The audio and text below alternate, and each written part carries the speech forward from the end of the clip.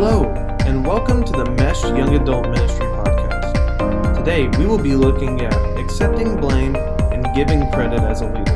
Now to our host, Rachel Stafford.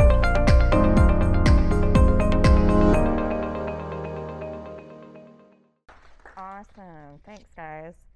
Well, that's a good conversation. I'm glad that we're having it here. So, I'm going to do your quick leadership tip today. Just a couple of things to help you in your growth to becoming a secure and a mature leader.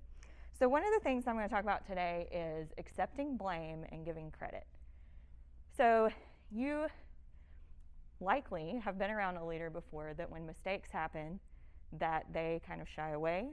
They allow you to take all of the blame of things that happen, and that's not a good thing. You probably also have been around a leader that takes all the credit for everything. Maybe their team has worked really hard and they just go ahead and take the credit for that. I've worked with leaders like that before. But to be a secure leader, that's what insecure leaders do, because they don't want to look bad. They're afraid of what their ego looks like. It's a lot better for you to accept the blame for your team and just to help own that. So if there's a mistake that's happened and there's something that's going on, you don't want to shy away. You want to be right up there with that person, or potentially even accepting that blame for them, because that's a team mistake or potentially a leadership mistake.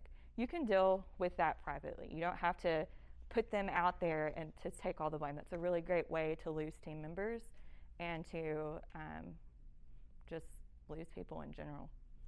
The other thing is giving credit. Y'all, it is so fun to help celebrate other people and to give credit for what they've done and how they've contributed to the team. How many of you guys have had somebody give credit to you before?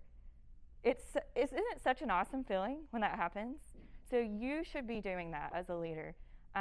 Take every single opportunity you can to give credit to people on your team that have contributed.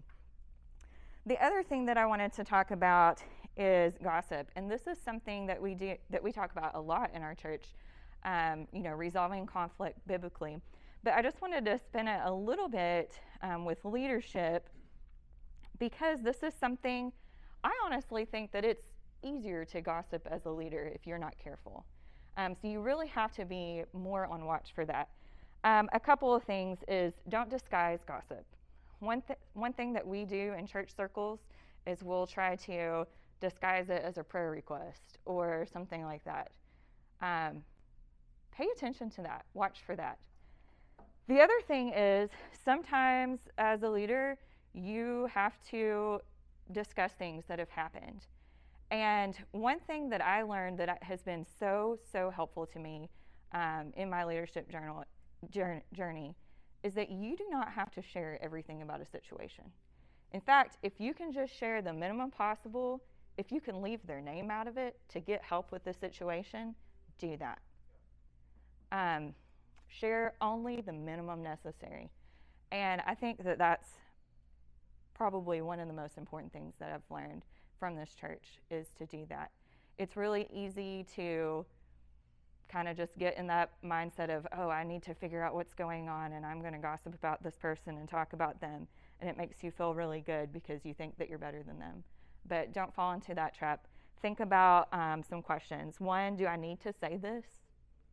Is it really necessary to explain all of these details to explain that situation and get help? Is it helpful? And again, just say the minimum.